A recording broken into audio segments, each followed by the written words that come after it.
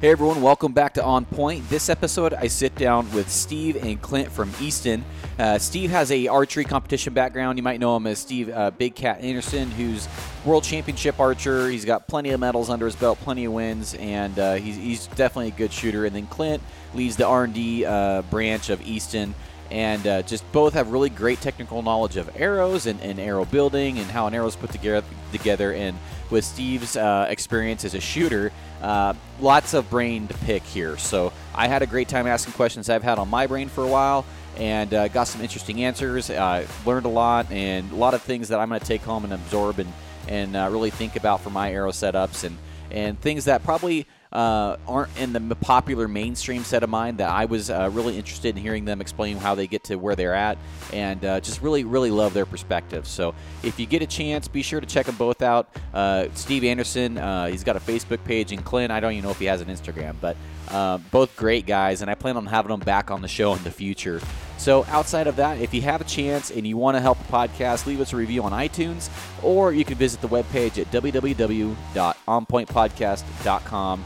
Give me your email, which I will eventually use. I'm done even saying a day because I'm so far behind, but I will eventually use it and send you things. So outside of that, guys, appreciate you listening, and I will see you at the end. Bye. So let's get some introductions going on. I'm fired up to have both of you guys on here. Thanks for your time, and I'm really looking forward to geeking out, especially on the arrow aspect, and then get into a little bit of Steve's tuning and stuff. But yeah, give me a breakdown of your guys' bios, and we'll start this thing off. Sounds good. Want me to go first, Steve? Go ahead. All right. So I'm Clint Warner. I'm Director of Product Development for Easton. I've been an archer pretty much my whole adult life. I started archery when I was 14, bow hunting.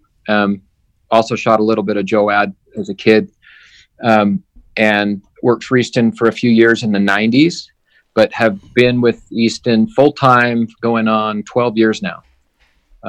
So I run everything here from our tent pole division. When I started, moved into all of our archery accessories, so bow cases, quivers, tools, things like that, designing, developing those. And then in the last probably 3 years, started getting more into the arrow side of things, and then took on all of product development last October. That's really cool. So it's been a fun ride. Hey, my name's Steve Anderson. I started out in archery, actually kind of bow hunting your neck of the woods. Not really your neck of the woods, but I started my archery career hunting the Lookout Mountain Unit in Oregon. So, okay. Originally from Boise, Idaho area. My uncles got me into it, and stepped away from it for a while during high school and a little bit of college, and was playing sports and all that, and then came back to it in college. Got really into it, started working at a local shop, worked there for about a year, ended up coming to Utah to work for Hoyt, and I worked at Hoyt in sales and marketing for about 3 years, and then came over here to Easton and started with Easton as a pro staff manager and doing some of our trade show stuff, and now getting to do the product management for the Target side of our business. I've been on Team USA Archery since 2013. I have 20-something international medals, 7 U.S. national championships, 1 world record, and 2 world championship titles. Holy smokes. And still going at it. So I've got more into the Target side, but I still bow hunt every now and again too. What's the world record that you own? It was team world record for qualification score. So you add in, when you go to a World Cup, you've got 4 people on your team. And when you qualify a team, you take the top 3 scores, and then those 3 people go on to shoot the team competition. And we set the record basically, how do I explain this? On average, we missed 9 points out of 720. So we had one guy shooting, he shot 712. I shot 711. Another guy shot 710. That's 72 arrows at a 10 ring. That's about the size of a Copenhagen lid. So we did all right that day. We were in Shanghai, China, had some decent conditions, and we all just kind of made it happen. It was a fun one. And that Copenhagen lid, that's like at 65 or 70 yards, right? Or it's at 55 yards. 55. That's impressive. Yeah, man. 50 meters.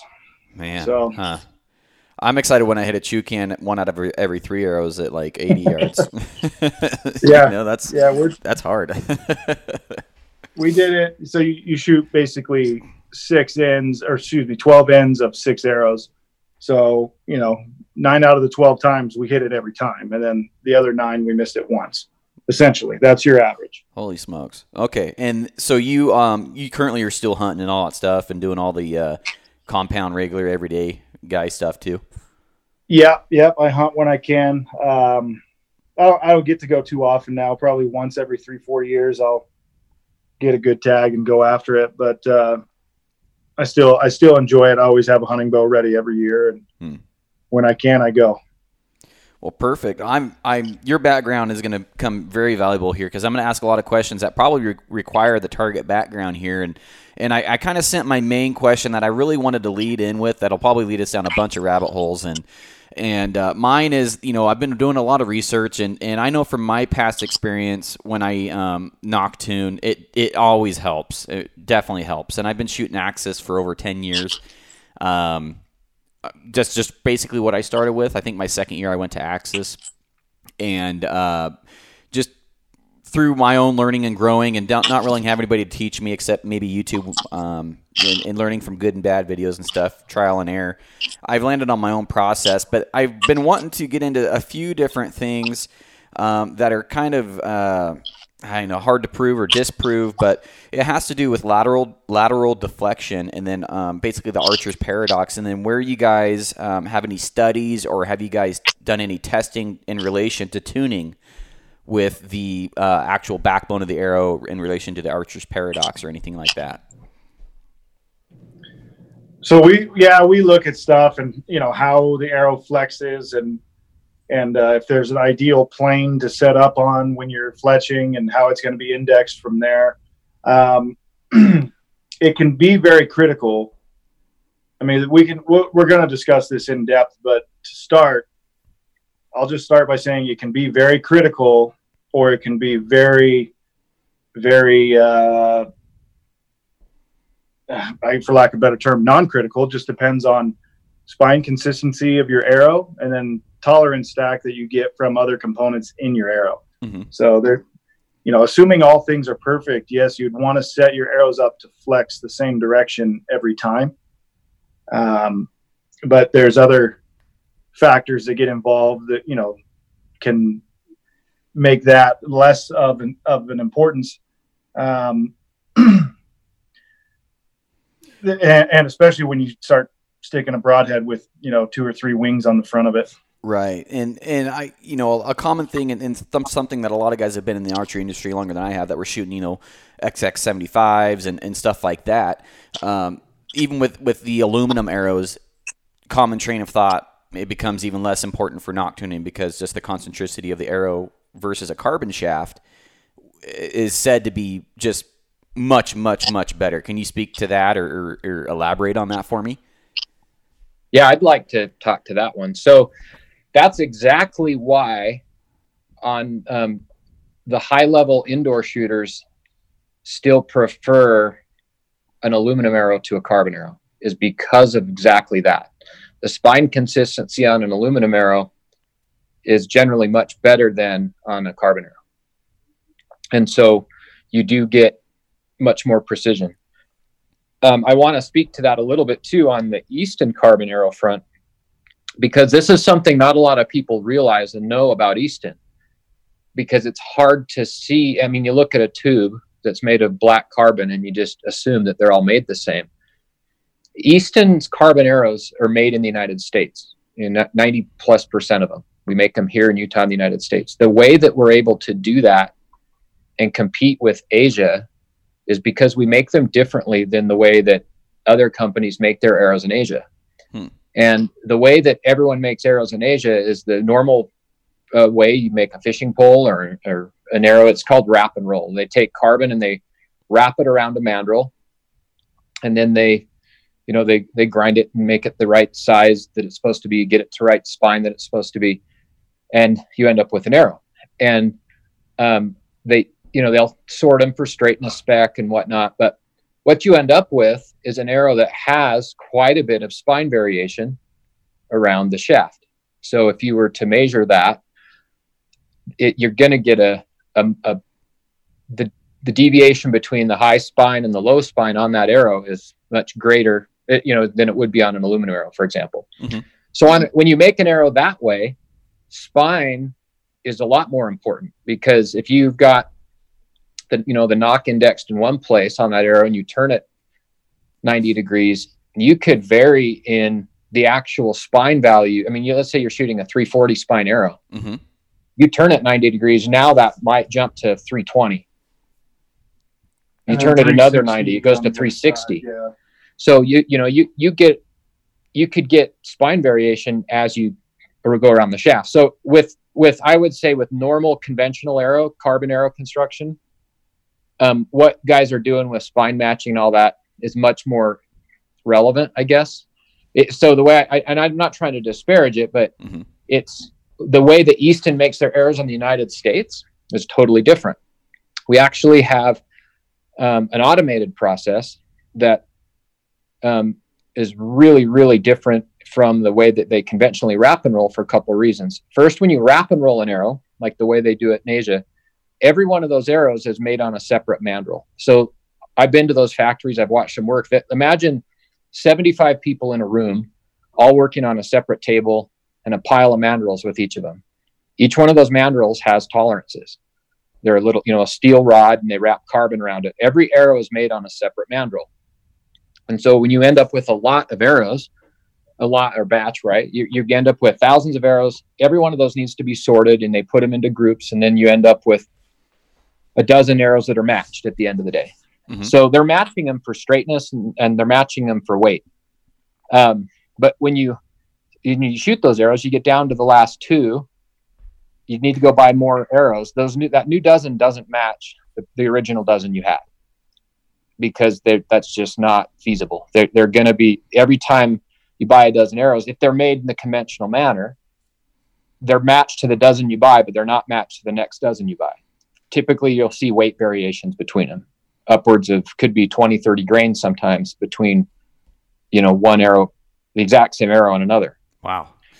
Weight, spine consistency, the outside diameter, all of that can vary, because some of those people are rolling them a little tighter than some of the other people are. And that's where all of these things start to factor in.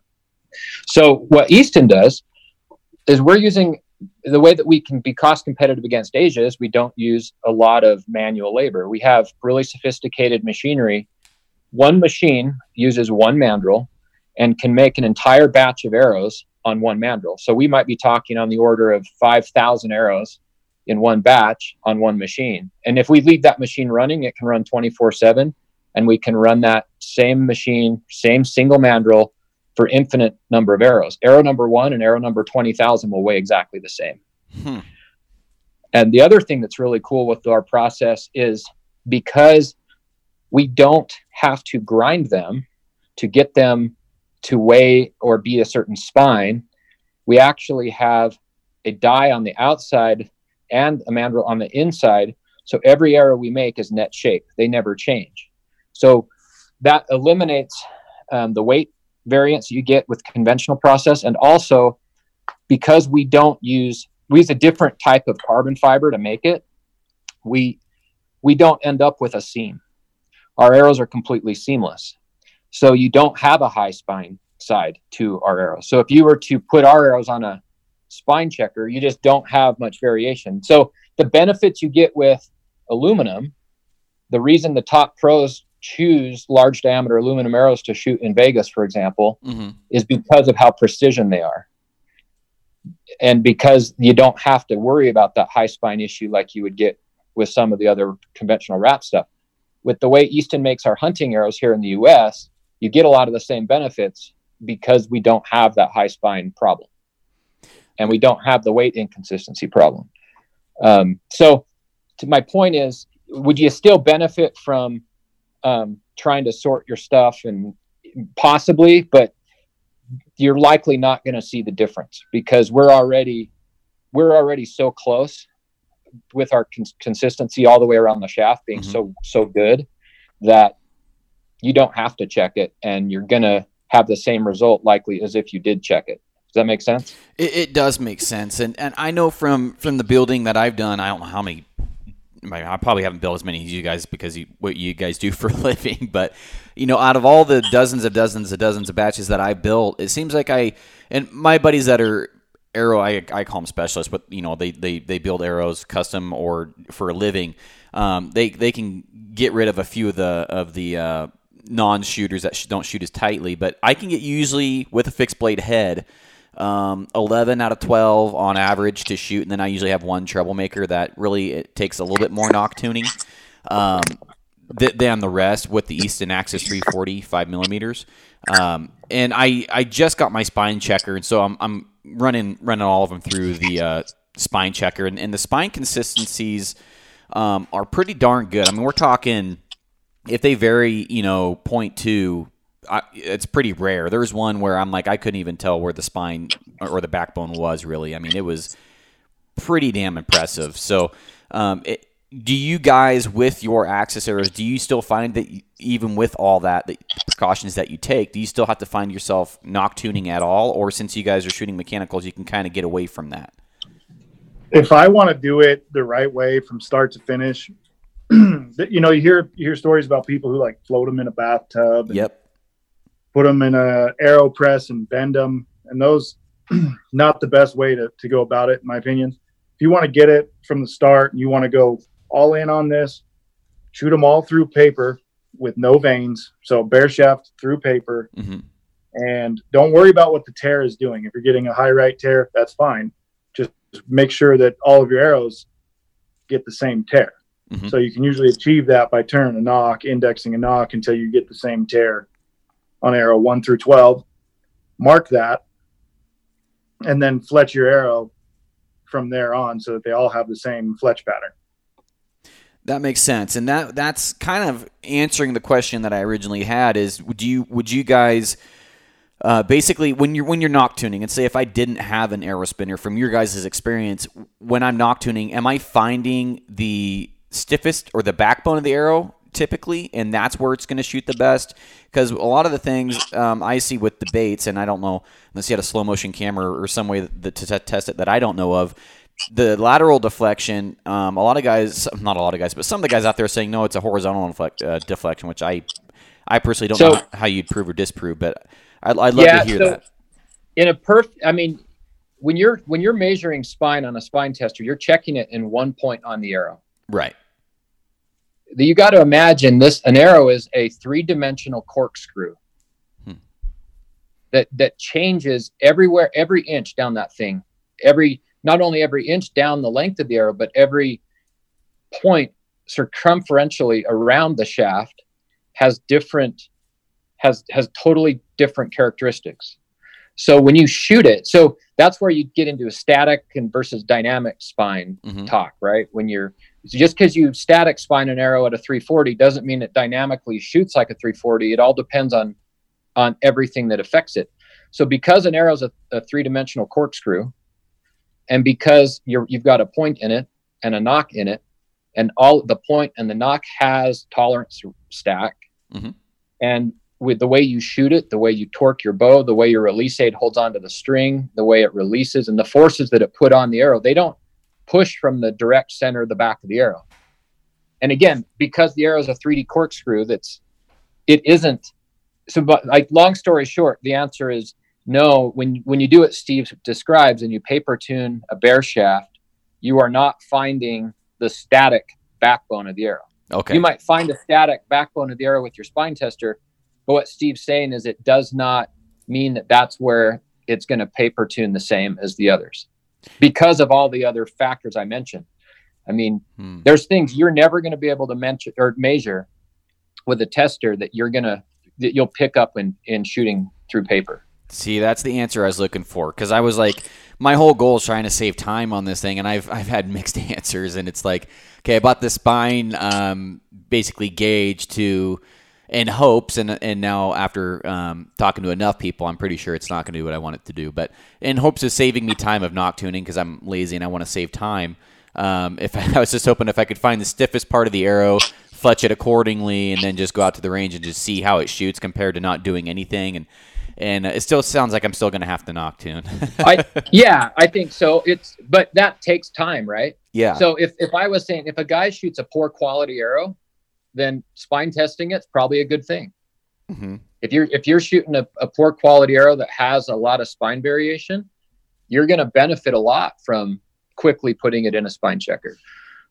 Most of the people that are buying an Easton Axis, for example, or even our Easton 6.5, our brand new 6.5 millimeter hunting shaft that's out this year, you could buy that arrow, don't even look at spine testing, and you're probably better off spine consistency wise than you would be if you were spine checking a competitor shaft that was made through the wrap and roll method. So you kind of, by making it better to begin with a better process, it gives the consumer a better user experience, and they don't even know why.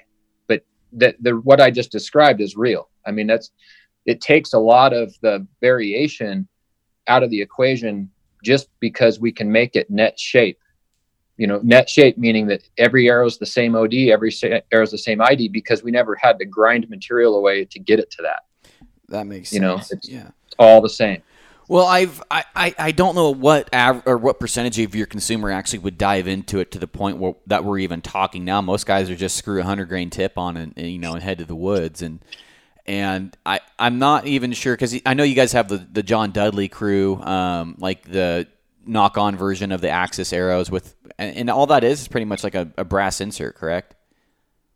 It comes with a brass insert, a broadhead adapter ring, and then we're also that's the match grade straightness. So you'd get a higher level of quality sort when we make that thing. Well, that leads me to a question probably for Steve then. I've shot and tried to outshoot .006 versus like a .001, and I'm not probably anywhere near where your level, man, and I know I'm not. What differences, to me, spine consistency is more important than straightness, but that doesn't mean as much as coming from a world champion archer. What's your opinion on spine consistency versus arrow straightness, and then how much of a straightness difference does it take for you on your, a shooter of your caliber to actually notice a difference? It's a good question. So I would rather have, how do I answer this? That's kind of a tough one. Perfect. I mean, assuming you're looking at arrows that are of what I would call a mid-grade or a high grade, 3 thou straightness or a 1 thou straightness, I'd rather have the 3 thou, knowing that they have really good spine, and if the 1000s were a little bit wonky in their spine consistency or spine around shaft measurement, like we would call it, where you're actually checking it 360 degrees around the shaft. Mm-hmm. So, and that's where, like with us, with the target side, we're all shooting an aluminum core product, our X10 arrow, or like Easton ACCs, which a lot of guys have hunted with, mm-hmm. or something like that. So those are made with a wrap and roll technology, like what Clint described they're doing from our competitors. But our advantage is with those, we have the spine consistency of an aluminum core. So that really aids those in being consistent. So I've never really had to worry too much about spine consistency, and it's something I've literally never checked on any of my arrows. So how do you check yours, Steve? You spin them, right? Right. So I'm gonna spin them. I'm gonna, like I said, if I really am doing it all the way, I'll shoot it through paper, mm-hmm. and get them all getting the same tear. But I've done that.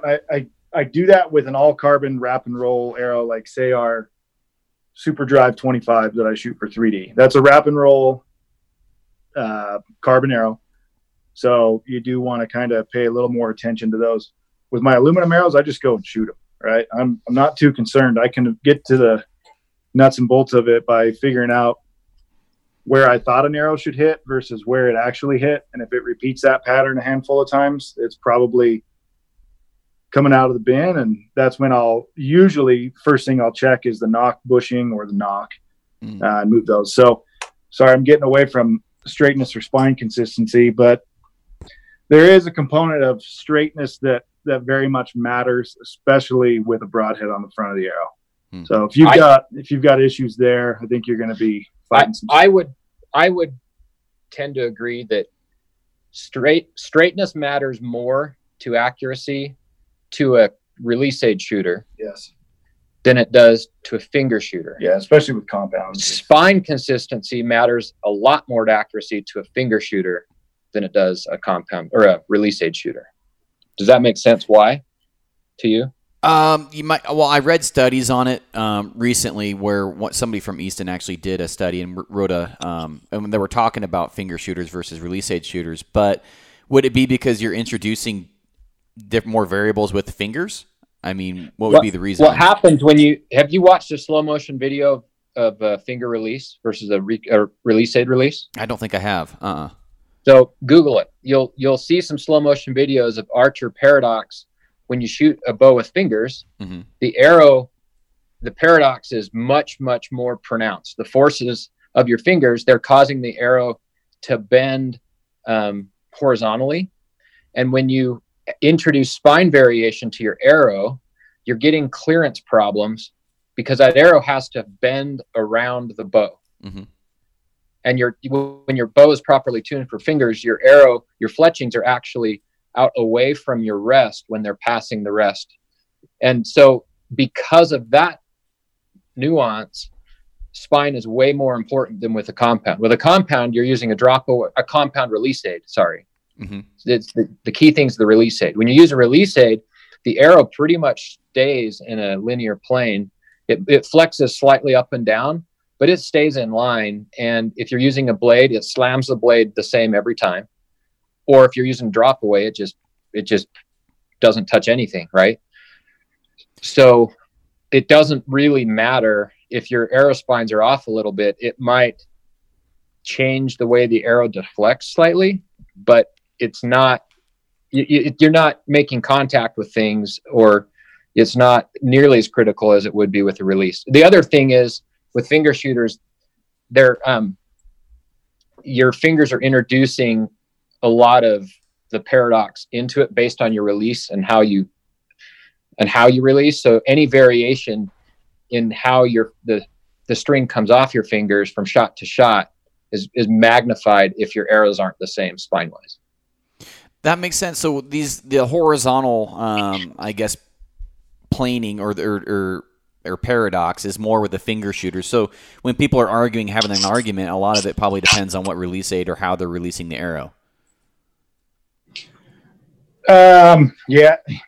And there's obviously not a whole lot of people shooting fingers with a compound anymore, but another thing to keep in mind is that a compound, most all of them generally are, like Clint said, they bend the arrow up and down, but there's also a good bit of side load coming into the bow from the cable guard, right? As you pull those cables over, you're introducing quite a bit of load into the whole system.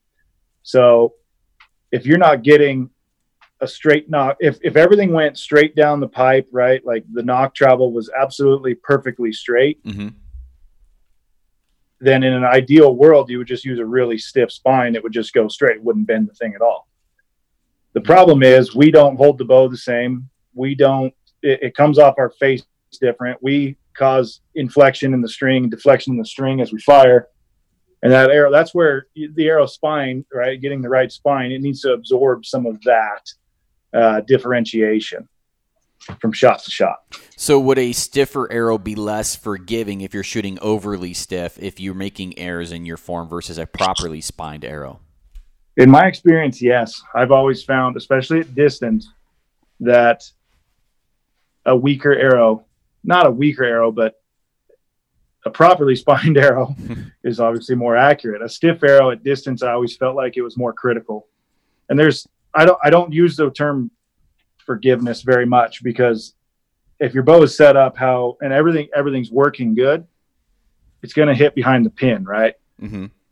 that's really all we can ask for. It's the situation where I go, I was moving a little left when I broke that. I think that should be like 10 ring at 9 o'clock. And I look and it's 9 ring at 9 o'clock or pushing out towards the 8 ring at 9 o'clock. If I feel like my misses are magnified from where they should be, there's two things I'll look at. And that's one is spine, the other is point weight. And I'll start making adjustments. They don't always correlate to what the old school train of thought is, where, more point weight decreases effectively makes the arrow stiffer. Sometimes I'll go to a weaker arrow.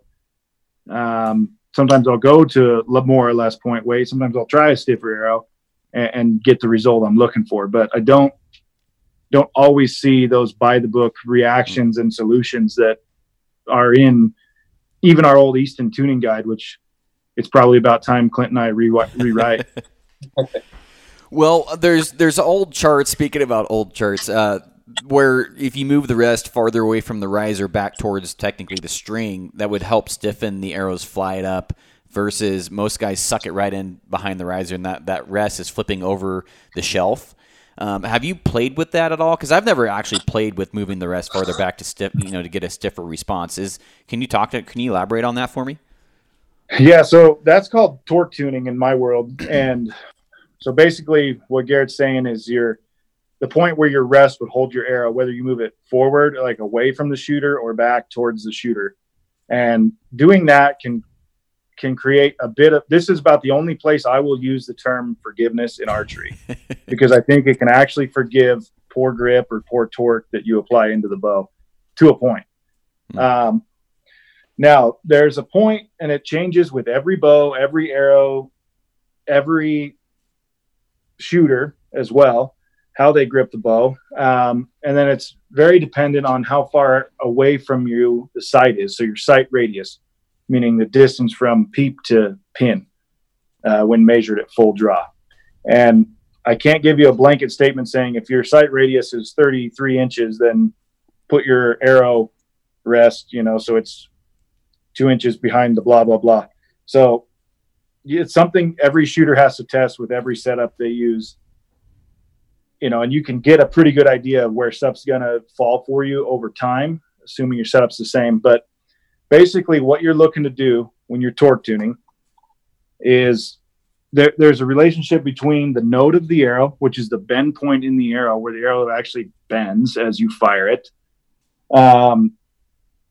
Your grip position, so like where the pivot point of your grip is. So if you have a super high wrist, meaning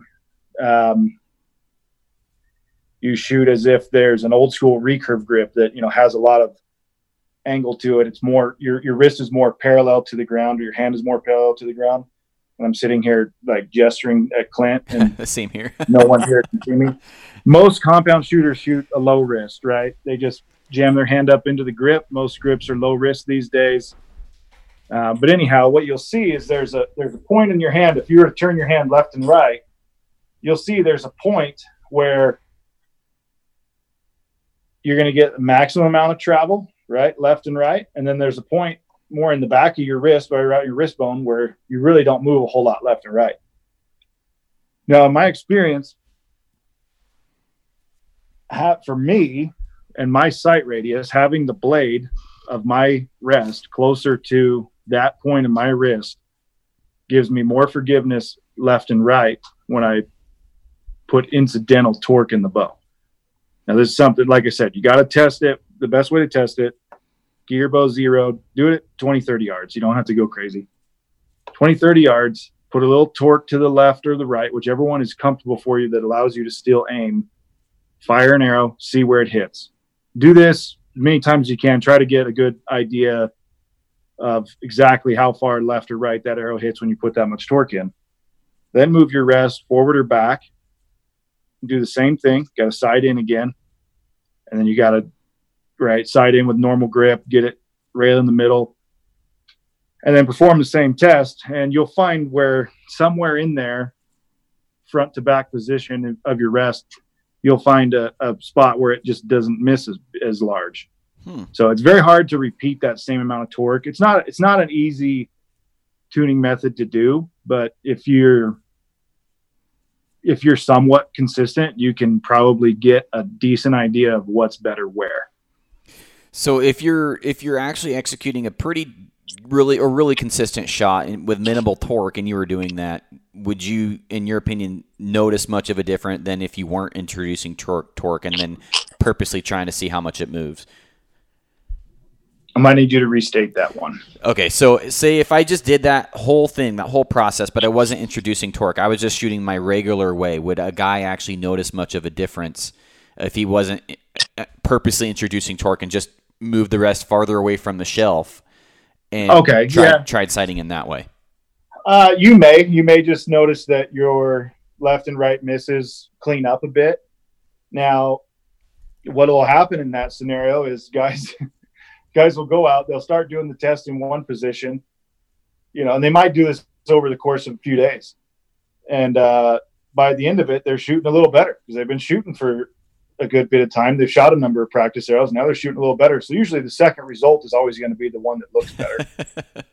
I mean, I've done that where there's one particular target in international field archery that is very difficult. And I tried about 100 ways to manipulate the system to make it a little easier on me by trying different arrows and different sized arrows. It's only a 10 to 15 meter target, so it's not very far, but it's small. It's a pain in the butt, and they usually put it on a super steep hill. So I tried all these different things to see if I could make it work, and by the end of it, I went right back to the setup I started with, my normal setup.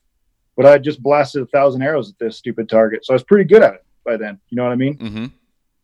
So that's something to keep in mind too. But you might find that you do see a better position somewhere in there. For most guys, most shops will just slam the rest as far forward so it's sitting on the shelf. And right. I think for most, you want it pulled back just a hair. The other thing to consider with that is there's not a lot of arrow rests out there that give you a lot of movement front to back. Yeah, especially hunting rests. Mm-hmm. So there's not a lot of rests out there that are going to move enough to matter. Well, I don't personally know anybody that shoots an overdraw anymore. I mean, to me, I don't know anybody that shoots one. Yeah, I don't know anyone who uses one for hunting.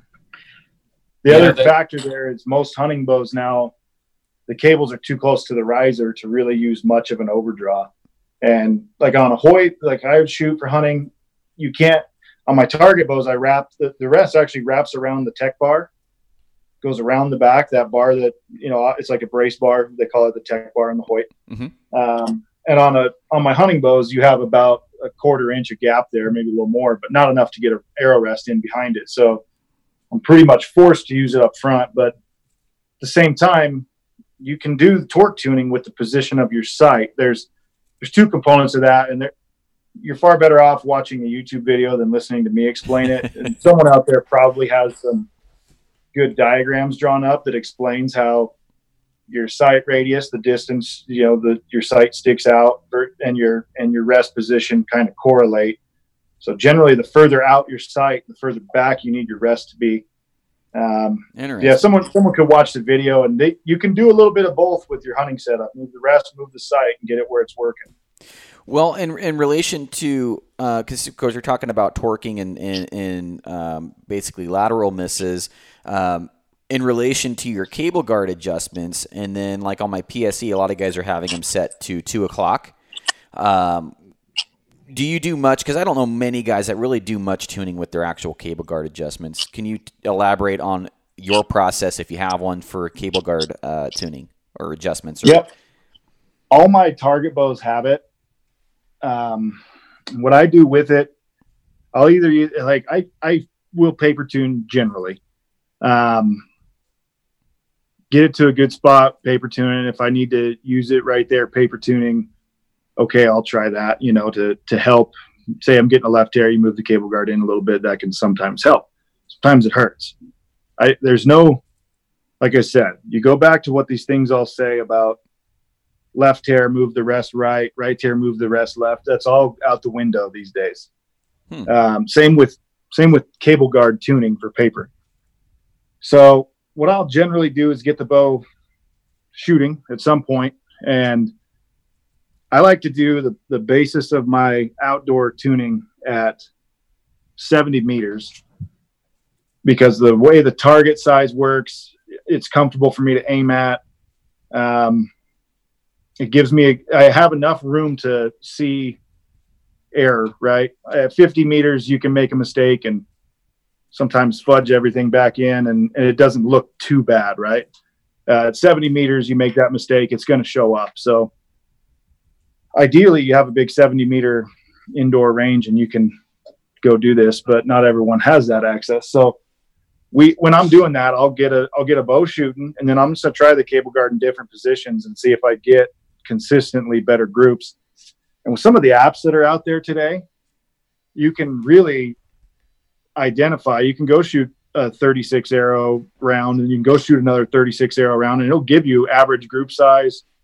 You can take out flyers, right? If you just know you completely jacked it up, and go from there and actually see, if there is a 1/4 inch difference average over the course of a set of arrows. That's impressive. I used to have charts and track my groups, from 0 or from, I guess, 10 to 80 or 100 yards, and I would track my arrow groups. I track my arrow sizes with a measuring tape, and I did that for about 2 months. And just hearing you say, yeah, I track a 1/4 inch, and you're shooting 55 yards when you do that?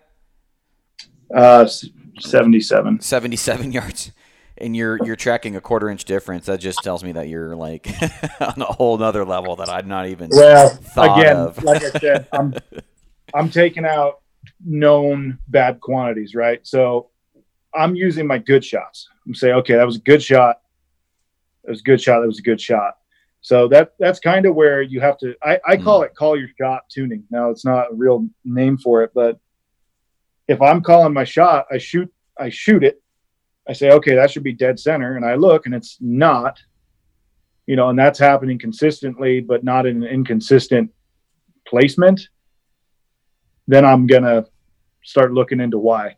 So if I go, oh, that was a really crappy shot, that's not getting put into the statistical analysis. So that's me. That's not an issue with the bow or the arrow or the setup. So I'm looking to see what I'm getting out of the setup when I'm doing my part right.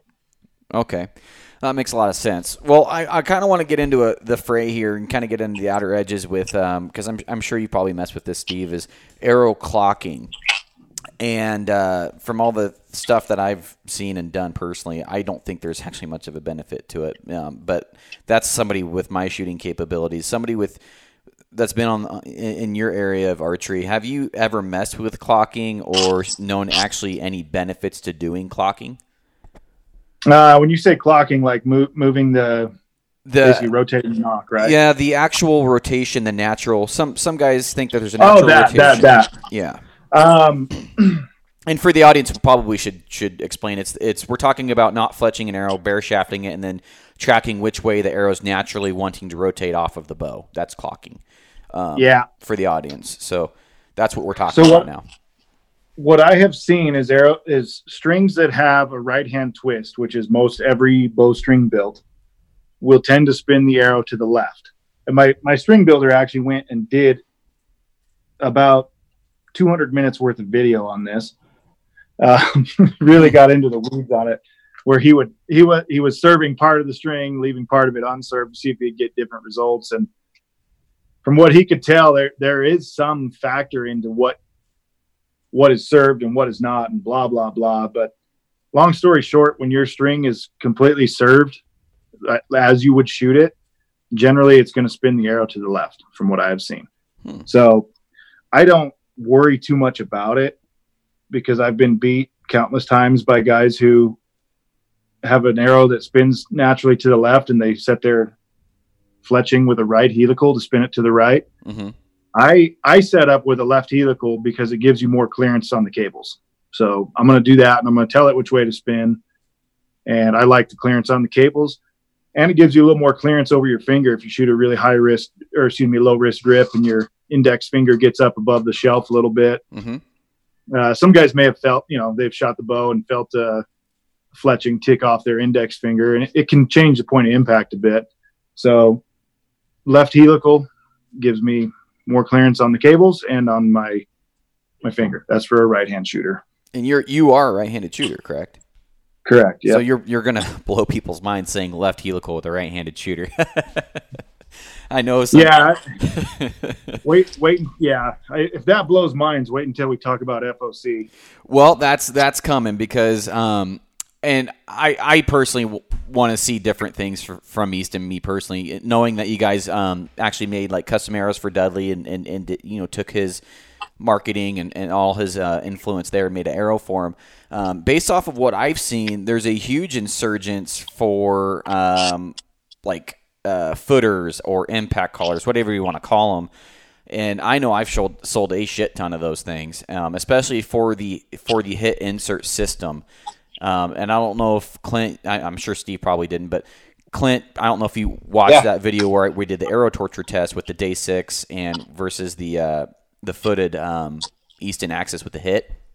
And man, it really made a giant difference in the durability of the Axis arrows, and they were keeping up with the durability of a super thick-walled,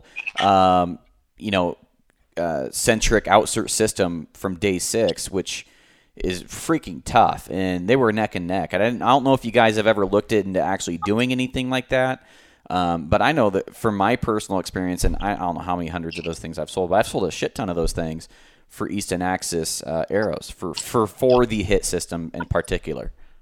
Yeah, it makes a huge difference.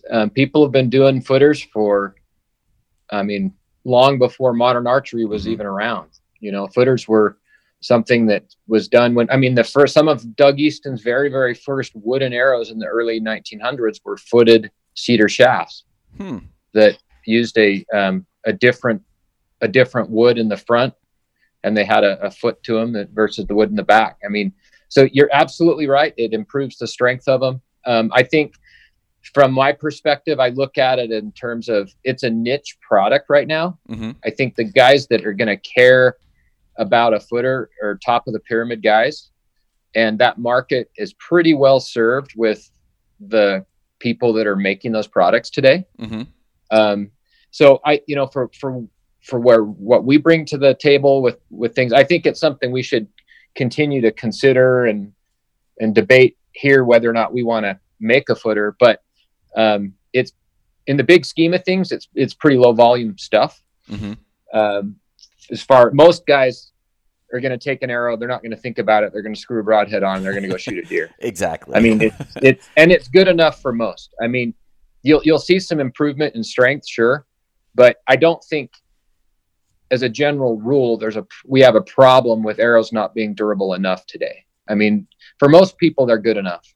Right. And that's the kind of stuff I have to look at when I'm dedicating, R&D time and resources to be able to justify new projects. It's, what's going to be the payback and how much is it the product and the cost. But yeah, I definitely think there's benefit to doing it and using a footer for sure. Yeah. Well, I know from the many years I've shot Easton, if you shoot them enough, eventually you're going to get the broom bristly ends on them, just from abuse and wear and tear and shooting them, 100 times. You're eventually going to get that. At least I have. What is it you're talking about? Kind of like a brooming, like a micro hair cracks on the end of the arrow. And everybody I've known and everybody I've seen, if you shoot a lot, and granted I shoot probably more than 99% of your customers that shoot Easton Axis 5mm, but eventually if you shoot them enough, you start getting these micro. Best way I can is like micro hair cracks in the end of it. I don't know if you guys have. I've seen that a little bit from time to time. This is just a suggestion. Yeah. I would have. I think a lot of times, because the Axis shaft, it interfaces directly with the point you're screwing into it. Uh-huh. There's not a collar of an insert or anything to sort of be a bridge between the arrow and the point, right? Right. That every point has a slightly different radius from one brand to another where it meets the shaft. So that when you deburr the inside of the Axis arrow, mm-hmm. hopefully you're doing that. A lot of guys I've seen that have split the end of the arrows because they didn't chamfer the inside of that arrow enough. So And when, so when what you're saying happens is- deburring, are you using the little biscuit you guys use with like the nipple thing, and then your Yeah. Okay, yeah, I do that. Yeah. Yeah, but if you don't take off enough material, you're not deburr. Deburr is probably the wrong word, because you don't want to. There's not a burr you're removing. You're actually putting a bevel on the inside of that arrow, Right. so that it doesn't make contact. You don't want the inside diameter right at the corner to make contact at all with the radius on the stem of the broadhead. Makes If sense. it does make contact, it could split it if you hit it hard. I mean, it takes a lot of load there. So having a really healthy chamfer on the ID of the arrow is important. So if you're seeing a little bit of that, I would deburr it heavier. Put a heavier chamfer on it with that tool than you're currently doing. Okay. And Yeah. see if that improves it. That would be my suggestion. I don't typically see cracking ever on my stuff that I've made. You shoot way more than I do, but that's not something I would say is a normal event. Oh, okay. Yeah, we're talking, not minus my shoulders last year have been a little rough, but 18, 20,000 shots a year was what I did. No, I don't know if it was even last year. It might have been last year, but we're talking more. That's more than, I don't know what percentage it is, but that's more than most people. Yeah. To say the Yeah, least. that's a ton of shots. For sure. Yeah. And so I'm a big fan of, and when I talk to anybody about Easton arrows, I always suggest a footer. Not only am I supporting a buddy, but I totally believe that it does make light and day difference. And I hunted without footers for years and never had an issue. But after the testing, I just always gravitate towards the next and best thing, or what I think that can improve my setup and stuff. And leading from the footers into where Steve was kind of hinting about the FOC. It does add a little bit of weight forward, and FOC is a good way to get people to get pissed off or really happy at you, Steve. So I'm glad you brought it up. So Yes. I would love to hear, and I always look to competitive archery to kind of influence where my next builds or my next ideas or what I should be looking at doing, kind of like traditional archery setups. I kind of look to them to get the most out of what they get. They just don't start with as much energy as we compound guys do. So I would love to hear what your target experience has been and your hunting experience has been, and where you land on that FOC spectrum. So, yeah, I had a calculator pulled up. Let me get that again. So just to clarify, I do shoot compound and target as well, just so we're not confusing anyone there. But my setup, so a lot of guys, like they're looking FOC or the new extreme FOC and all this stuff. And Yes. that's all well and good. But when the guys who make a living who doing this game, when they're using, most of them are maybe approaching 12, 13%. When I won world championships in Ireland, I was shooting 8.5% FOC.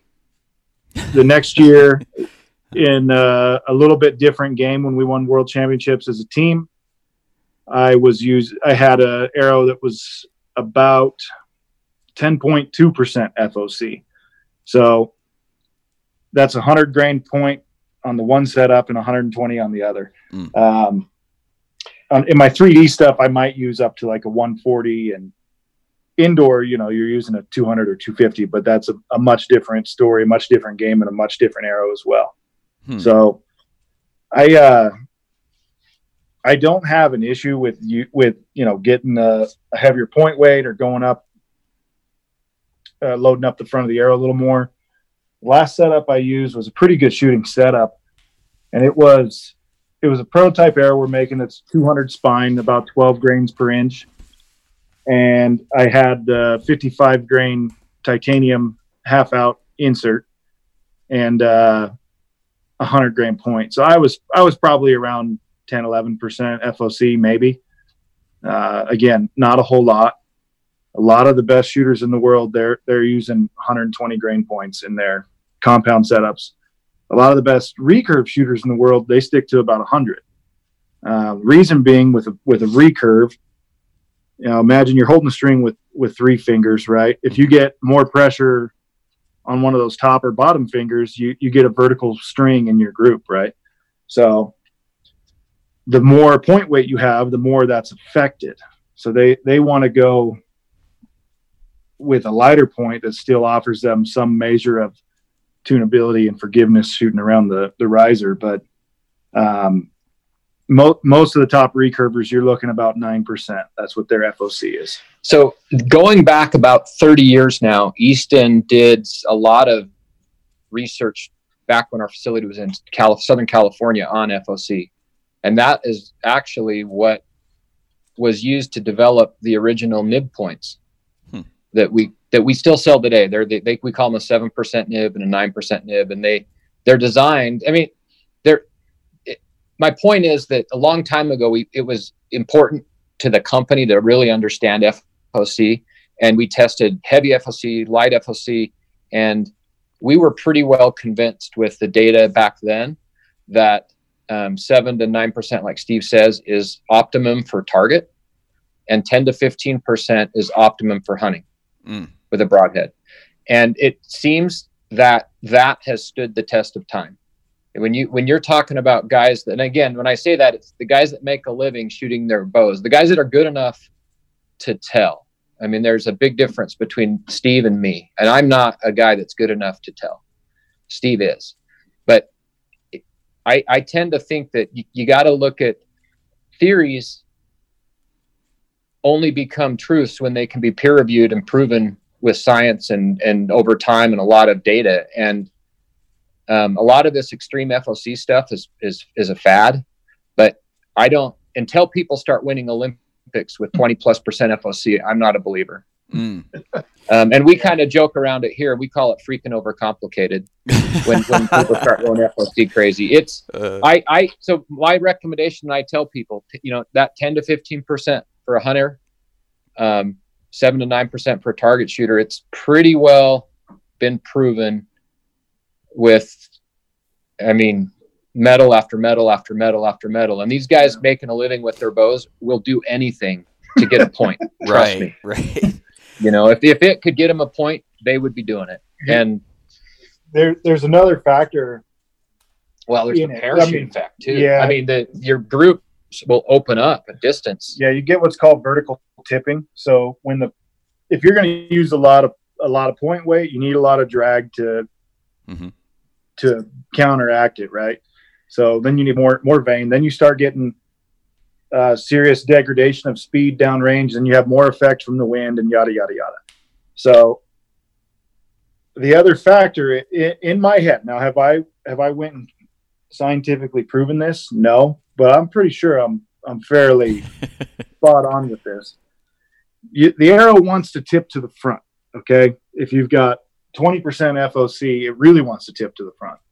Now you fire this, you're at home sighting in on level ground, getting it all sighted in, you got your pins dialed in, all that. Then you go and you take a 21-degree downhill shot, which is like a 10% cut or thereabouts, at an animal, right? Now, when you're shooting on flat ground, that arrow wants to tip to the point end.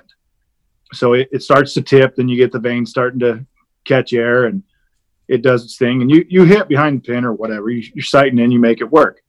Now you start shooting up or down hills, and it's already tipped, or it's got the point straight uphill. Now it's tipping at a much different rate. It wants to tip much faster or not at all if you're shooting it downhill. So I can't quantify that you're going to see, a big spread in cut or anything like that. But what I can say is if you're using a rangefinder for hunting with a ballistic calculator, it's probably not going to work as well with an extreme FOC setup. That's in my head again.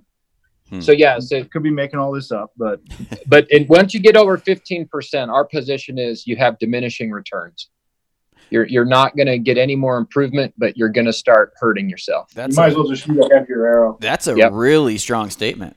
And there's a lot of guys that are shaking their heads up and down right now. I know my buddy Brian from Day 6 is absolutely loving what you're saying right now. I mean, I just would say, you can have all the theories you want, but correct. Prove it on the podium. Well, you're talking to probably one of the most nerdiest consumers you'll ever talk to. I've built multiple arrows. We'll just say I think it was 457 grains. I built 3 arrows, 457 grains. One at 5% FOC on purpose. I glued a arrow weight tube in the back of the shaft, which I wouldn't suggest. But and then I built the same arrow at I think 15 or 18%, and then like 20 something %. 3 different shafts, obviously. But the 5% FOC arrow was like 1.5 feet high. I mean, the tipping point, which I'm making Steve's point, driving that one home, where the point made me feel like the back end was getting pushed down, making the trajectory higher. And then the heaviest FOC arrow was definitely the lowest. And we're talking between those two at 80 yards, it was a few feet worth of difference. And it made me feel like it was dragging that front of the arrow farther down, and I was losing trajectory, not because of the weight, but because of the weight forward. So that's just from one of my experiments that I did. I think that was last year. I definitely noticed a difference. And then anywhere between probably 10 to 16%, those arrows probably would be close to smacking each other. So that's just from my own personal studies. I don't know if you guys have ever done anything like that, but for sure I noticed a difference in that. That was the outcome. Yeah. So I mean, we love a good controversy, right? Yeah, well, that right there, I don't know how that would piss anybody off. That's just me shooting 3 different arrows for probably an hour, proving to myself that there was a difference in point of impact. And granted, was the spines all consistent and everything? Probably not, but we're talking 1.5 feet difference at 80 yards. That's pretty giant. When all 3 arrows weighed the exact same, and they should have all been pretty damn close to being. I mean, the one that 5% FOC was probably obviously stiffer than the others, but I mean that's still a big change, and I don't know. I found that extremely, extremely interesting. Were all the arrows the same diameter? Ooh, man. One was a cheetah, one was and the other 2 were Beeman ICS hunters. So the Beeman. I forget what they were, but the Beeman, I think they were larger diameter. I couldn't tell you. I'd have to go back and look. Off the top of my head, they were close, but I couldn't tell you. Yeah, the only way to really get that, I mean, what you're looking at with like the vertical spread, like one being a foot higher and all that, I mean, a good bit of that might just be where it sat on the rest versus the others, Correct. Sat up higher. Yeah. So I don't, if you want to really check that, here's what you do. You go get them all sighted in at 40 yards, then you shoot them at 50 and see what or sight them in at 70 and shoot them at 80 with your 70-yard pin, right? And then track your drop. So that's how you'd want to look at it to get a good idea of what they're truly doing with like a downrange ballistic. That makes sense. I mean, I've had my buddy Brian from Day 6. He's like, that's basically what you need to do is if you're wanting to see, shed velocity and what the difference is in between, your shed velocity for weights of arrows and FOCs is shoot them all together. Just have like 6 of each arrow and then shoot them from 20 out to, 80 or whatever. And then just see the amount of drop between each arrow. And then eventually you're going to see that hopefully, I think what you'd see is that the heavier arrow would eventually maintain its velocity more because the momentum's carrying the arrow more farther down range. But that had nothing to do with FOC or anything. Yeah, you'd want to check it with each arrow, basically graphing the trajectory with each arrow sighted in individually. Because if you do them all together, the diameter of the arrow, imagine one is 20 thousandths of an inch larger. That's like moving your sight 20 thousandths of an inch as well. Yeah. So, that's fairly substantial in how it sits off the rest. But one thing I've done in the past, one of the games I play a lot at the World Field Archery, the first day is unmarked distance. And so I do want to have some speed. And I've tested arrow setups that were, one was a heavier point weight, overall heavier arrow. The other one was a lighter shaft with a lighter point weight. And we're talking maybe 20, 30 grains difference, but I wanted to see what truly gave me the most trajectory forgiveness at distance. So I would shoot them. I'd sight them each in at 45 meters, and then I would shoot them at 50 meters. And I could look right on the scoring rings and know which one hit lower, right? So the one that fell lower was less ideal. For me, if I'm going to make a distance judging error, it's going to be out further, like 50 meters or beyond. So that's how I would do it. There's a lot of ways to do it, but I want to figure out where my likely error is going to be, and then see which one gives me the most forgiveness at that range. Makes sense. And from your hunting setup, so you're shooting a lower FOC for your target setup, along with most of the other target shooters. And I've always wondered what, on average, like I'm with you guys, if you were getting better accuracy out of a 16%, then you'd see everybody shooting a 16%, right? I mean, it just makes sense if someone's outscoring everybody and he's always shooting that. What does your hunting setup look like? Calculating that right now. While Steve's doing that, I can tell you. I mean, I'm shooting.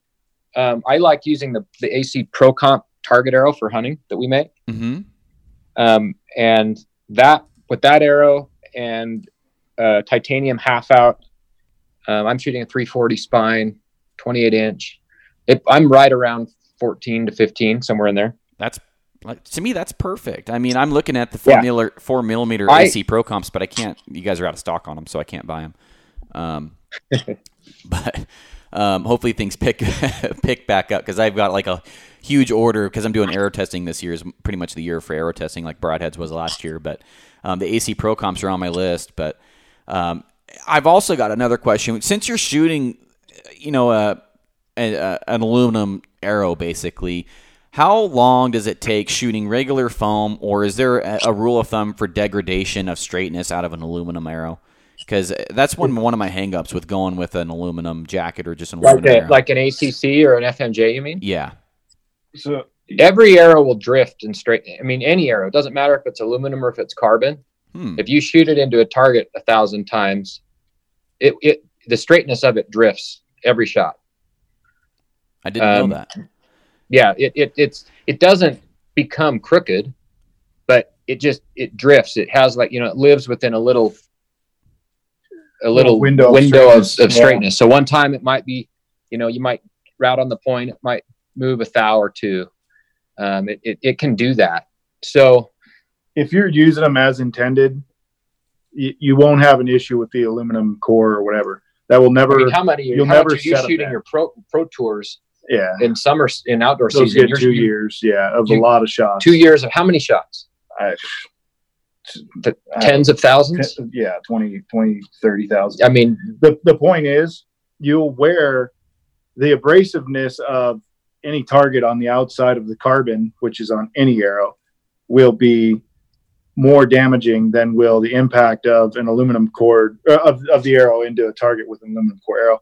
So like I said, if you're using them as intended, you're not like hitting rocks and stuff. If you're shooting that's a big target, that's a big if. Yeah, there are people who will come say to us like, well, these arrows do better when I hit the wall. I'm like, well, all right, probably the arrow for you, Uh-huh. But me personally, I would rather have the aluminum core in an arrow. I mean, because of all the benefits you get of the spine consistency of the aluminum core, for me, it's a better shooting experience than it is to worry about whether or not it can bend or not. Yeah. The other advantage to that, let me say that, everyone always assumes that, well, it can bend is a negative. We hand straighten every one of those aluminum core arrows in our factory. So just because it bends, that's a good thing, because it means we can bend it straight when we make them. Can you bend them straight after they've been used? Like re-straighten them? If you knew how. I mean, but ask Steve. Last week we were actually doing an event here, learning about arrow straightness, and we actually sat Steve down on a bench and tried to get him to straighten an arrow, and it didn't work out too well. I immediately drew in the first one. I mean, some of these guys that are doing that in our straightening department here have been working here for almost 40 years. And they get paid on a piece rate. Actually, the better they do, the more they make. So, and they get quality checked on those too. So yeah, the answer is you could. That's crazy. If you could restraighten them, but they live within their little window. Like I say, they'll all stay there as long as you're shooting them as intended, like Steve said. But I would rather have an arrow that we can make perfect. And all of the benefits about that arrow. I mean, there's a reason why every gold medal in the Olympics that's ever been won has been won with an Easton X10. Since its release. Its release in 1996. Yeah, I read that. And that's a barreled shaft, correct? Like when I say barrel for the audience, that's like a wine barrel where it gets fatter in the middle and skinnier or smaller diameter towards the nock. And you guys might not know this, but I took your Easton Become a Pro thing, and I got my certificate like early last week. So it took me like half an hour, but you know. but yeah, I mean, I would contend the reason why that we're so dominant in that game is because of the AC construction. Having that aluminum core on the inside, carbon on the outside, takes the best attributes of both materials and gives you a supercharged best of the best situation. Now you guys came out with a hunting the T64 tapered shaft. Yep. Now one of my hangups with that is for a guy that maybe cuts off both ends. With those tapered shafts, you probably couldn't do that for the reason that Steve hinted around. There might be a flaw in that one test I was doing with diameter. Do you guys run into anything like that, or do you always? I mean, how do you get around that if you are cutting off of both ends, or since it's an aluminum shaft, you don't have to do that? You could cut both ends of that. I mean, it's whatever. There's some guys who, when they build that arrow, they only cut from the rear. There's some guys who only cut from the front. Some who cut from both ends. Don't cut from the middle. That doesn't work. But yeah, you could do it either way with that arrow. That arrow, for me it's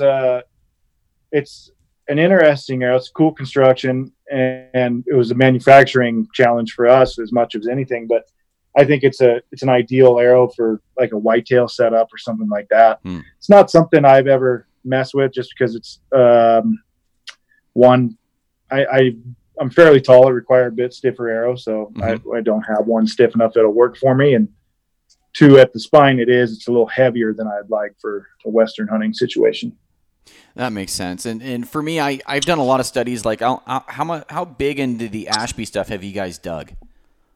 I mean, I know about it enough, but after about 4 pages in, my eyes glaze over and I feel like I'm in college again. Oh, okay. Well, I was curious because the tapered stuff might kind of fall in line with some of what Ashby's agreeing with as far as having a larger diametered head or component system to the arrow would increase penetration for the rest of the shaft to go through, causing less friction and stuff. And I didn't know if you guys were taking that kind of mindset or if it was just a tapered shaft to meet, maybe a consumer demand or something like that. I think the benefits of the Taper 64 arrow, I like the really thick wall in the front that it gives you. Because it's bigger diameter in the front, you almost have a built-in footer because you've reinforced the front of that arrow with a lot thicker wall. That's a good point. The other thing you get with that is the built-in front of center. Of course, you don't have, it's got inherent FOC just because of what it is. And then you also get the benefit of the small diameter in the wind. So it's a way of making it higher tech, I guess, as it were, than a parallel shaft. Okay. Right. Yeah. I mean, there's not, in terms of like, will you notice a difference in penetration and all this with small diameter? And I think the broadhead design has far more to do with that than the diameter of the arrow does. The blade angles, the length of the ferrule, all that stuff, matters way more, I believe, than the diameter of the shaft. Well, has Easton performed, sorry for cutting you off. Has Easton performed tests on, say, like a 4mm versus like a standard size shaft in relation to penetration, or have they done any penetration tests, with FOC and stuff like that? Diameter, we've done penetration tests on diameter alone, right? Like, I mean, you going to a small diameter definitely improves penetration. Mm-hmm. You know, you're concentrating all of that energy into a smaller point. So yeah, I mean, definitely it does. Yeah, I just I've heard up to 300% on a micro shaft versus a standard, you know, size shaft, and I didn't know if you guys had any like actual numbers or anything on there, but I don't think 300% is the number. I mean, I don't know what it is off the top of my head, but it's high. On the order of it's on the order of probably 20 to 30% better. Yeah, on the test that I've done, I'm seeing about 20 to 30% better. So if let's say you're getting 20 inches of penetration into a medium, that you might get 26 inches on a 4 millimeter and 20 inches on a 6.5. Yeah. Hypothetically, right? I'm just pulling this out of the air, but from stuff I've done, it's on the order of 20 to 30% better, not 300% better. Yeah. I've never been able to quantify a percentage or anything. That's just stuff I've thrown out there. That's with a field point on the end of it. You throw a broadhead on there, it all changes. The broadhead is way more, it dictates how it penetrates versus the arrow more than the arrow does.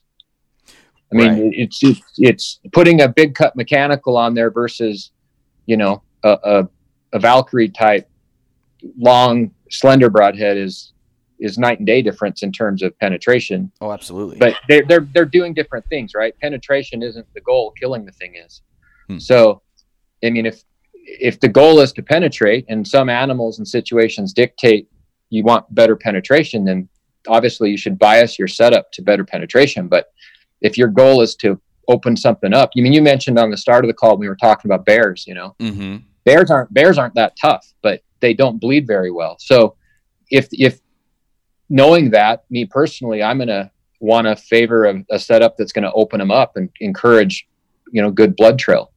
If I'm hunting a big moose or an African game, I'm going to want to, you know, bias my setup to penetration. And so the situation will dictate, you know, how I want to build that arrow. But I will always use a small diameter arrow, me personally, if I can afford it. And because it's no matter what broadhead you put on, a small diameter arrow with any given broadhead is going to out penetrate a larger diameter arrow. Yeah. And perform better in the wind. Yeah, absolutely. Yeah. And I know I'm on the total same page as you guys. And I just wish there was a one size fits all for hunting where you could go out and do everything for everything. But, you know, in reality, a Cape Buffalo is a hell of a lot different than a turkey. You know, I'm not going to, me personally, I wouldn't use a mechanical on a Cape Buffalo. I wouldn't do it. Right. Yeah, exactly. But a turkey, hell yeah. I mean, I don't know if I would ever not shoot a turkey with a mechanical. That's my time for testing and just having fun, you know. But so with actual types of carbon, I kind of want to bring you guys back into the manufacturing because there's different. And I know we're getting probably close on time. How are we doing on time for you guys? How much time you got left? Probably 10, 15 minutes, but whatever. I mean, okay. You know. Well, I'm going to try and wrap this thing up. My work phone's been blaring, so I need to get back to my day job. But so with different types of carbon in manufacturing processes, some manufacturers talk about dual spine, spine aligned, weaved. A lot of it I don't buy, but what it would be the difference between a weaved carbon and a non-weaved carbon on the market? How can guys tell what's kind of a without, you know, I know I won't put you in a position to shit talk another manufacturer, but how to get away from the gimmicky, salesy stuff? So basically, to try to simplify it for you, you when you design a carbon arrow, you need to have fibers running lengthwise down the shaft to give it stiffness. That's what gives it its spine. And then you have radial fibers that go around the arrow 360 degrees around. That's what gives it its strength, the crush strength of the arrow. So you just have, it's a balancing act when you engineer it. You want to have enough lengthwise fibers to give it stiffness, but you need to have enough radial fibers to give it strength. Anytime you put a weave like when I say a weave, some of the Easton, for example, we don't use woven carbon on any of our stuff. Mm-hmm. because it doesn't really help it. It doesn't do anything. It's a decoration. It's purely an aesthetic exercise. So it's not bad to use it. It's super expensive raw material. And the companies that use it, they're doing it because they want it to look pretty. Right. It doesn't functionally do anything, though. Okay. So the one time we actually do any sort of aesthetic on our arrow, I'll tell you, we do it. It's on our new 6.5 matrix shaft. Mm-hmm. And that arrow, if you look at it, it has a very unique weave on the outside that we purposefully put there to try to show people what I described in the beginning of our phone call. Remember when I was talking about our arrows are made with one mandrel? Yeah. And you get ultimate consistency. Our Axis arrows have been made that way since the beginning of time. But because they look the same as other carbon, it's hard for people to see that they're different. And the way, if you look at our new 6.5 matrix arrow, you'll actually see that weave runs all the way around the arrow and there's no seam on it. You'll see that fiber run perfectly 360 degrees around the shaft the whole way. It never stops. And so that weave was done. It's aesthetic. It doesn't make the arrow perform better, but we intentionally put it there because we want people to see that our arrows are different. They're made differently and they're better because of it. So to answer your question, the weave doesn't do anything. It just makes it look a certain way. Aesthetically pleasing.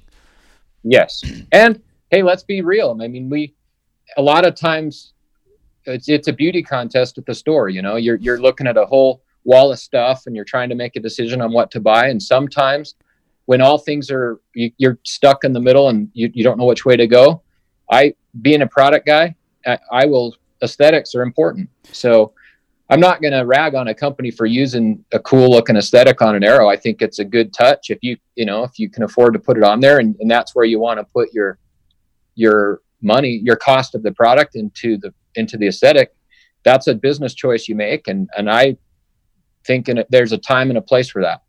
I can agree to a point. I mean, I've got bones to pick with this manufacturer that I'm talking about here because I think some of their marketing is misleading, but it absolutely is misleading. But like, for example, your guys' FMJ, the FMJ look, that's you look at that arrow, that's an Easton FMJ, like your guys' RX7s look badass. I think those are probably one of your coolest looking arrows.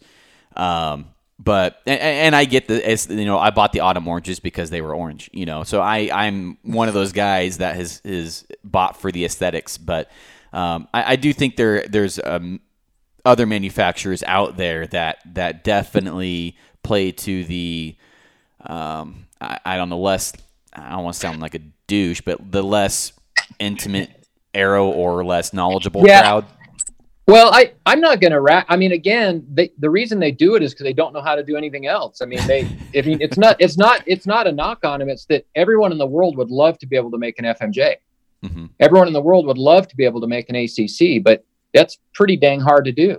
Mm. And so if you don't know how to do that, and you're a product manager, and I work for brand XYZ, and I've got to figure out a way to make my arrow different, I'm not going to be stopping. I'm going to do anything I can to try to differentiate my product. I mean, when you look at every other competitor, not Easton, I mean, you're making your arrows the same way. A lot of them are making them in the same factories. Right. I mean, the only difference is the label on the box. I mean, what do you do to differentiate your product? And I think that's where you're buying expensive carbon fiber weaves to put on the outside to try to make it look different and to tell a different story. I mean, I commend them for trying. I would probably do the same if I were in their shoes, but right. The reason we don't do it is because we have the ability to make things differently that make a real tangible difference in performance. That's what ACC is not marketing hype. It's crazy expensive to do, but it works. FMJ, same thing. It's not marketing hype. It works. And the same thing for our Made in USA AccuCarbon process. It works. I mean, that's not hype. And it's cool to be able to have, a story like that you can stand behind, that that isn't just hype. Well, I can speak to volumes of the ACCs. I think that's probably been one of the most tried and true, even among hunters. I know guys that if they find them online, they snatch them up. Granted, I'm pretty sure you can still buy them new, but that's been a really popular arrow. I mean, among the groups that I roll with, ACCs have been, it's just a good conversation anytime you bring up that arrow. And I've had them, I shot them, and they're super small arrow. I mean, I can see why guys would use them for hunting. So yeah, but and that's why I like the Pro Comp. I mean, I love the Pro Comp as a hunting arrow. Well, the Pro Comp, I saw one of the Bowmars killed something with those the other day, and after that I was like, I need to get my hands on those because they look like a really nice arrow. I haven't shot the aluminum jacketed or aluminum core arrows in a long time, and since the Autumn Oranges, and I just kind of wanted to get my feet wet with them again. But and to kind of bring the point home and maybe finish this thing off is talking about other competitors and stuff out there. My audience is probably tired of hearing me say this, but the shittier your product is, the better your marketing has to be, and I think that rings true all the freaking time. That and I see it with another industry that you guys are familiar with. I see it all the time with the mechanical industry, mechanical broadhead industry. You see some amazing marketing. It's like, man, these guys are really good, but then the product, you test it and it's like it's a turd. So I that's just coming from somebody that appreciates a good product. I've used your guys' stuff for a long time, and wrapping this thing up here. Is there anything that you guys wanted to close with, or anything that you guys wanted to drive home before we wrap this thing up? The one thing I'll just say is, again, I mean, just our arrows are made here in the States, and as things are getting into weird times in the world right now, yeah, I think made in America is something that I think as we get through this current economic crisis that we're all in, I think we're going to see a rallying around made in America stuff to rebuild our country again. Yeah. And so, that's the thing I want to just hammer home is that Easton's been made in the USA since the beginning of Easton, and we have no plans to change that. Yeah. If you really think about it, what a lot of other companies do, they've got 20 guys in a warehouse, and Easton's got 300 people in a factory, and we're proud of that. We're very thankful to work for Easton and work for Greg Easton and the Easton family, and because they are a difference maker here in Salt Lake, and with the other companies, Hoyt and Delta McKenzie. So that's something to be said about that. Clint and I could go start another arrow company and be another couple guys with a warehouse and just be basically a shipping entity.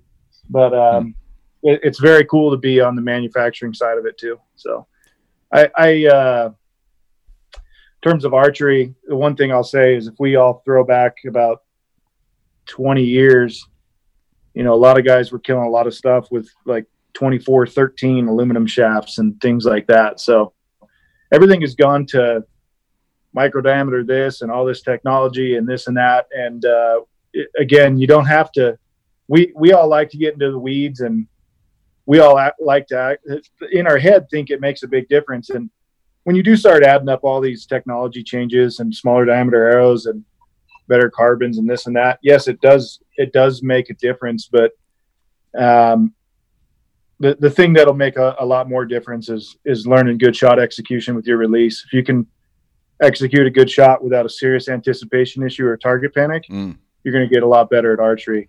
And about any arrow put in the Boilermaker is going to do the job. So, in the end, we're trying to shoot something into a piece of meat and fur. If you put it in the right spot of the meat and fur with a decent broadhead, you're probably going to come out successful.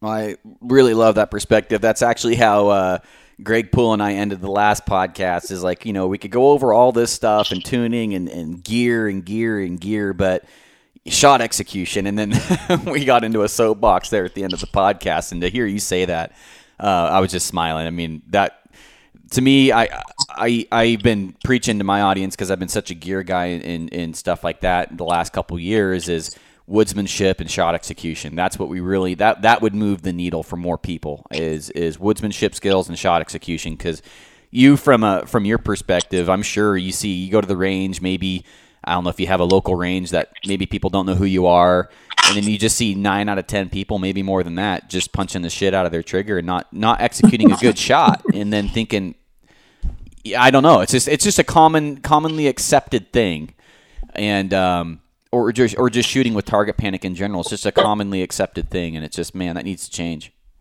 Yeah, it's again, with what I do in target archery, and working in the industry, we love the gear guy. The gear guy drives the industry. But at the same time, if you don't have the fundamentals dialed, and they're not hard to dial, it just takes a mental commitment and maybe a little bit of coaching, right? Mm-hmm. Most guys don't have the patience to go blank bail a little bit at 2 yards and learn how to execute their release properly. They want a shortcut from here to 80 yards, and when I swing by the middle, I'm gonna punch it and hope. And it's just, I see it everywhere. And yep.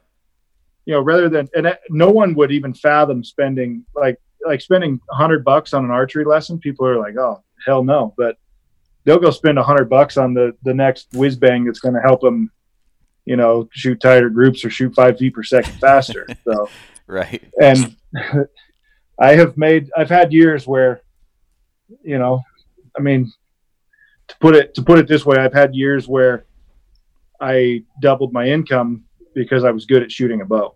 So I still had a day job because I'm not about to give that up. But if you can go and learn to shoot your bow the right way and commit to it, it'll make you a much better archer very fast. And I started off with very bad target panic too. So yep, I was the puncher, and I thought, I'll get a thumb release. That'll help. No, that makes it a lot worse. So. Yeah, I'd love to get you maybe back on here sometime, see if we can talk about mechanics and form and maybe a little bit more on the bow tuning again. And Clint, you're always welcome back on as well, man. I love picking your brain for an arrow guy, and thank you both so much for even coming on to the show. It's been a real honor being able to talk to both of you. Yeah, it was fun. Thanks. So, all right, guys. Well, I'll let you get going. I need to get some stuff here going as well. It's probably 5 o'clock. Yes, sir. Yeah, Garrett. I wanted to tell you, we've got all the sizes of Pro Comp in stock, but what you're probably done is, did you buy the Pro Comp hunting configuration? I didn't. I'm on your Super Secret Easton site. Yeah. And like everything out of there is on stock that I want. It just says out of stock. The only ones that are in stock are the spines that, maybe 5% of your market actually shoots. So everything I've got in Pro Comp we have available. It should be showing up. I'll ask my guys to look at that. But yeah, I'm looking at the 4mm AC Pro Comps, and I'll click on it one more time here. But are you seeing? Yeah, but is it the AC Pro Comp Hunter? Or Pro Comp? These are the Pro Comp lightweight built, and then the hunting configuration includes an aluminum half-out 35 grain 4mm deep 6 Nox. So these should be the. They don't say hunter on them, but they say they come in hunting sizes, and so yeah. So the only we're not shipping any of the hunting configurations right now, but they're the exact same arrow as the target one. So what I was going to say is just make sure you're looking at the target one on the website, and just the only difference is the hunting one comes with a knock and an insert. The target one is just bare shaft, and then you got to buy your half out and then knock separately. It looks like the Pro Comps on here have bushings on them too. On the website. No, that's probably a picture of one with a pin in it. Okay. Unless it's just the wrong picture. I don't know. I'm not looking at it. I'll get with our web guys and make sure they look at that. But we should have them. So they'll probably need to fix some stuff on the web, and then you'll see them available pretty shortly. I'll keep checking, man, because that's one of the arrows on my list right now. Right now I'm shooting the 4mm the injections with different component systems on them, and I'm absolutely loving them. But yeah, the Pro Comps or the hunting ones are the ones on my list as well. Yeah, the Pro Comp hunters, we're redesigning the aluminum half out, and so until we figure out what we're doing on that, we're not going to ship any of them with that insert. So okay, we're gonna, if you need them, just buy the target ones for now. What's the ID on those? Do you know, for a 340? 166. 166. Oh, they're all 166. 166. Yeah. So that'll work perfectly because the ones I'm using right now have an ID of 165 for the components. So I can make those work, I think. So yeah. yeah, I will try. I will actually buy those then. So if I can find the ones that you're talking about in stock, I'll get those. Okay. Get the Deep Six Nox with them. Oh yeah, the Deep Six Nox. Yeah. Yeah, for the sure. Deep Six Nox are those. I've heard those are better than the G Nox. They're one's a longer throat and for like a larger size or serving. Is that correct? Throat is pretty similar, but your Deep Six Nox is a much shorter body, so it's just not going to flex as much out of a high poundage compound or with a heavy arrow weight. So yeah, you want the G Nox was originally designed for recurvers, Okay. So it works, but in today's setup, you want a Deep Six Nox.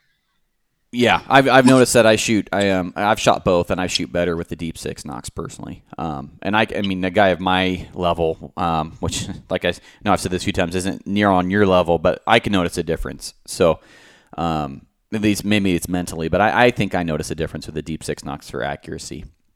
Probably. So, all right, guys. Well, hey, I appreciate both your time, and I'd love to get you guys back on here sometime, especially Steve for your tuning and stuff like that. I love picking. Garrett, I'd like to do a Sever podcast with you too. Let's do it. I'd love to talk broadheads and stuff. That's yeah. Let's after we get off here, I'll send you an email. Or now that I got your number, we can text and set up a time for you. Awesome, man. Thanks. All right, guys. You have a great day. You too. See ya. All right, everybody, that's this episode of the podcast. Thank you, Steve and Clint, for coming on to the show. You guys are awesome, offered a lot of really good insight and perspective, and I appreciate you guys taking the time to come on. So outside of that, if you have a chance, leave a review. 5 stars is the highest. If you leave a comment, it will guarantee that you're entered for future giveaways where I take that in consideration. So think ahead. If you want to support the podcast, be sure to leave a comment along with it so I can see who left it. And you might as well try and win something out of a review.